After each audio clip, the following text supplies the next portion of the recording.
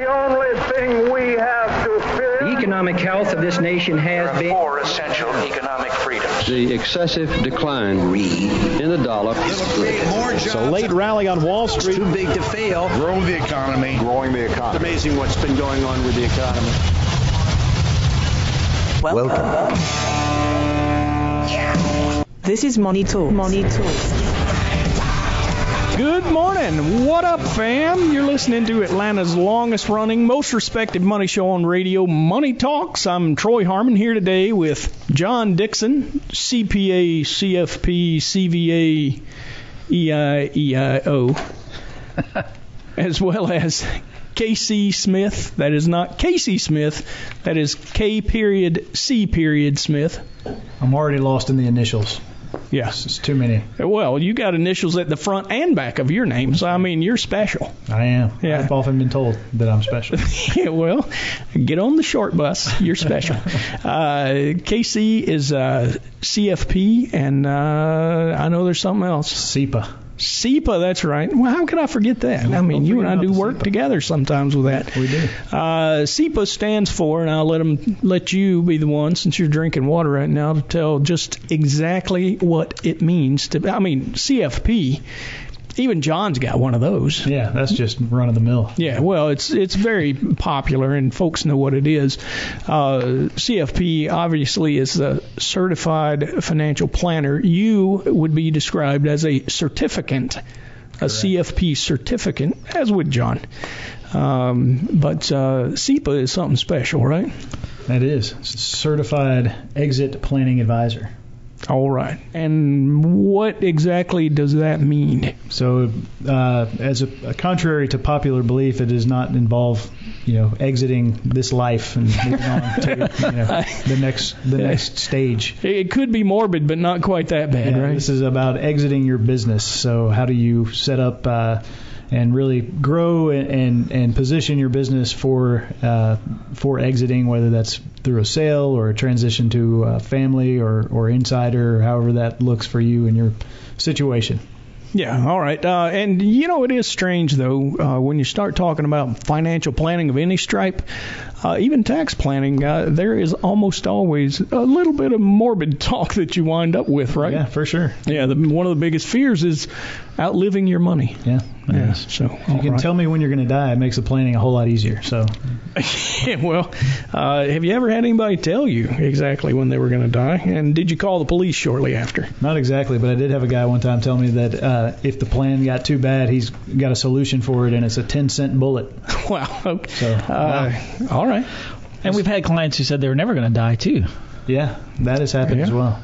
Well, I mean, there are literally clients that will never die, theoretically, right? Businesses, corporations supposedly have a perpetual life, as do trusts and other entities. Might not be flesh and blood kind of entities, but there are those that will not die. Theoretically. Yeah. I mean, let's face it. I think Edsel thought they weren't going to die either, but I've got pictures of their factories in the ruins. I mean, this happens, right? Right.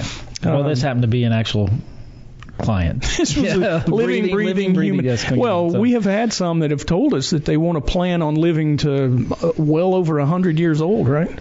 Yeah. I mean, you just have to be a little more conservative. Yes, indefinitely. That was the terminology used.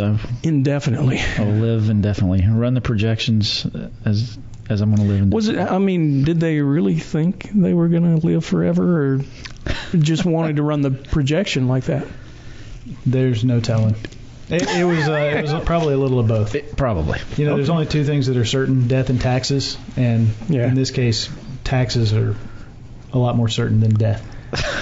Well, in his case, I guess, right. I mean, you can make a plan based on whatever someone asks. That's right. We do it. When one of the things that I do for Hensler Financial is, and it goes hand in hand with KC and his SEPA that we started this conversation with, is business valuation. And when you do a business value, there is something called a horizon value, and it does assume that the business entity lasts forever. And believe it or not, the math calculation that you have to do for a horizon value actually makes up more often than not over 50% of the overall business value. Now, if you assume that the business is going to last forever, that's part of the equation. So I would assume then, if you're discounting the business forever, it probably, or someone's assets forever, they probably get relatively small. Yeah. I mean, you would have to assume that they spend a whole lot less annually, right? Right. Yeah. All right. So we've beaten that dead horse until I think it's going to squeal again. Let's talk a little bit about S&P 500 returns. So we got the full print now, the last 12 months. The S&P 500 up 19.83%. I think the official number for 2020, 18.38% was the return on the S&P 500 for the year.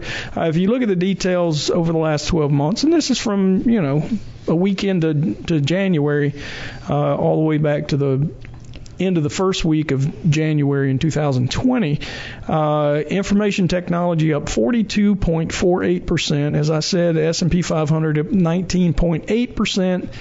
Consumer discretionary is up 35.42. Now, am I incorrect in saying that the consumer actually had kind of a bumpy road in 2020, and yet discretionary spending was up sufficient to make consumer discretionary companies rise almost 35.5%. Does that seem weird to anybody else? It's weird, but I mean, if you think about how people have just shifted their spending patterns from going to, allocating money to travel and do things that they're not able to do during COVID, and they're just, spending it, and they're sitting at home on Amazon shopping. Well, and you also got to think of the additional funds from unemployment. Some consumers were making more on unemployment than they were being employed. Working, right. And they had some excess time on their hands as well. Right. So, if you got widespread unemployment and extra money, maybe it is reasonable that you would have consumer discretionary companies up higher than normal. Well, and they say you can't take it with you when you go, so if we're going to die of COVID, you might as well go ahead and spend it all, right? Here we go. Right. John just will not let this morbid conversation die. Materials, so that's a latecomer, but up 32.7%. That's worthy of mention. Materials make up a very small portion of the S&P 500 overall, around 3%. But what you've seen lately is kind of a rebound in manufacturing. So raw goods, which would be in those materials, would within that sector, the companies that provide those have rallied hard of late. Way at the bottom of the list, we've got energy. Energy's lost 27.83% over the last 12 months. Real estate down 4.16%. Kind of a strange situation if you stop and consider it. We've talked at length about various situations that we've noticed during 2020, and none of that's really changed. Growth stocks rose significantly. Value stocks finally got moving a little bit and got a positive return on the year, but not very positive. So, energy being down is still kind of it's COVID related without a doubt. Demand for gasoline while people stayed home and spent their money online. I guess the individual consumer uses up a whole lot more gasoline than the UPS and FedEx truck bringing them their stuff. Yeah, well, it's interesting that since the election, we've really seen sort of a shift in that dynamic between growth and value, and energy's made quite a comeback since then. Sure. In fact, that's actually the leader year to date, although it's a small sample size. Yeah, a week into the year, but still almost 10%. Almost 10%. Yeah, a week. Right. Yeah. So how low really has energy been outside this last week rebound? Yeah, it was down over 35%. The market was down 34%, almost 34% from February 19th to March 23rd in 2020. Energy fell a little more than that and then languished there for quite a while. Just in the last, really since the end of October, we've seen quite a kind of a rotation, if you will, as Casey was alluding to, where value has outstripped growth pretty significantly. And if you think about historically, the gap between growth and value is generally not that wide, not nearly as wide as it has been last year, or it really has been for a few years now. Right, yeah. So you would I would call it 12 years now. Well, yeah. It's been a while. It has been a while. But, I mean, at some point you would think that gap is going to narrow and maybe this is the time that it's going to happen. Yeah, well, not only is it likely to narrow, but if you look over a longer period of time, value actually beats growth stocks. Right. And much of it because value stocks tend to pay dividends, whereas growth don't. And over half or approximately half of all the returns from the S&P 500 historically come from dividend payments. Yeah. So, I believe that we're ripe for a return to that. And what's strange is not just the fact that value stocks in general have underperformed, but those that pay those dividends have actually underperformed grossly in the same period. I mean, really ugly. Well, before we get too far along, Troy, I can't leave this segment without talking a little bit about what happened at the Capitol yesterday. Casey, that is absolutely disgruntling. It's disgruntled people, but dude, that's all I can say. Right. Are you kidding me? This is really what we've come to. It's embarrassing. I mean, without a doubt. To the whole thing. I mean, I can understand on one hand being frustrated, and a lot of people are frustrated on both sides for various reasons, and that's all well and good, perfectly normal to want to protest and have your opinion voiced, but to take it to that next level is not acceptable at all. Right. And, yeah. As I tell my kids, you play stupid games, win stupid prizes. Yeah, well, I mean, I think Vice President Pence said it best. Yeah, those of you who acted out at the Capitol yesterday won nothing. Yeah. Well, you got no prize for that, none whatsoever, and it's sad, disheartening, especially for people waving the American flag and then doing that. Right. Oh, holy cow! What are you doing? Yeah, every newspaper in the world front page has got those images and right. People in China and. Well, I did read a headline when I was studying up for my dog of the week this week that said, kind of Dateline Moscow. It truly was out of Russia. They said that they didn't think that the U.S. was a worthy democracy. And here I'm thinking, Vladimir Putin's been in office how long? Elected, and I'm using air quotes that don't translate well on the radio, but right. Come on, man. Well, they use it. Important that they got back together, they reconvened, they were able to have their arguments and debates, right? About, what their qualms were with the whole process, and that something needs to be addressed as far as the sanctity of the elections and all. But I think it was important that they did get back together and in the same day.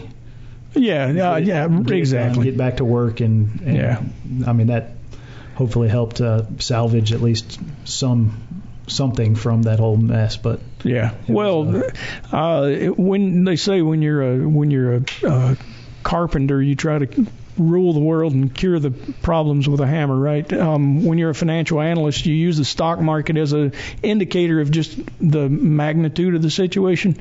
The stock market was up 1.3%. Yeah, market has been. It didn't blink. So resilient through a lot of things. I mean, that would make you wonder. Yeah, exactly. What in the world? The explanation there is that some of that probably has to do with the outcome of the Georgia Senate runoff and the fact that to some degree stimulus is likely to happen. Right. And the market in the short run will probably benefit from that.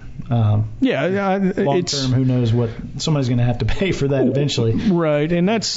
I mean, we can talk more about that, later in the show. I know we got some other things to talk about, but I really look at market's actions in the last few days as basically a sugar high. The market acts somewhat like a spoiled child in a lot of ways, where it gets its way. Short term, it'll go flying through. But the worries that I have now are inflation. I mean, not only do we have fiscal spending that seems to be, have loaded up the potential for that. I talked about this in 07 and 08, and it never came to fruition. I can tell you why I believe it didn't is because we actually went back to austerity after, the government had handed out a lot of money in 07 and 08, even giving checks to individuals as we've done recently. But what we had in the following months and even years was a return to higher regulation under the Obama administration.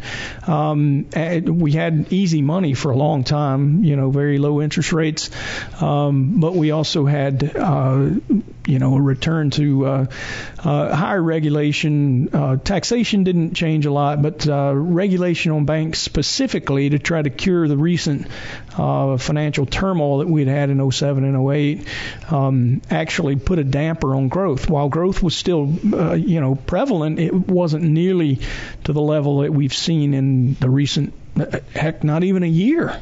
Just based on the stimulus that's been added to the economy. And I really do begin to wonder what comes next for the stock market and even more so the economy, especially in light of the Fed's recent changes to modify the way that they react to inflationary pressures. If you weren't paying attention in 2020, basically what happened was instead of when inflation breaches the Fed's target of 2%, is what it is right now, immediately what they're planning to do is they're using a longer term average for inflation. So, it's 1.6% now. If it rocks along, float above 200 or 2% for a while, potentially, to get to get you back to a spot where you might have exactly, So a little bit of a worry to me going forward. I don't think it's going to be a huge worry in 2021, but it's coming. All right, stick around. We're going to be right back. You're listening to Money Talk.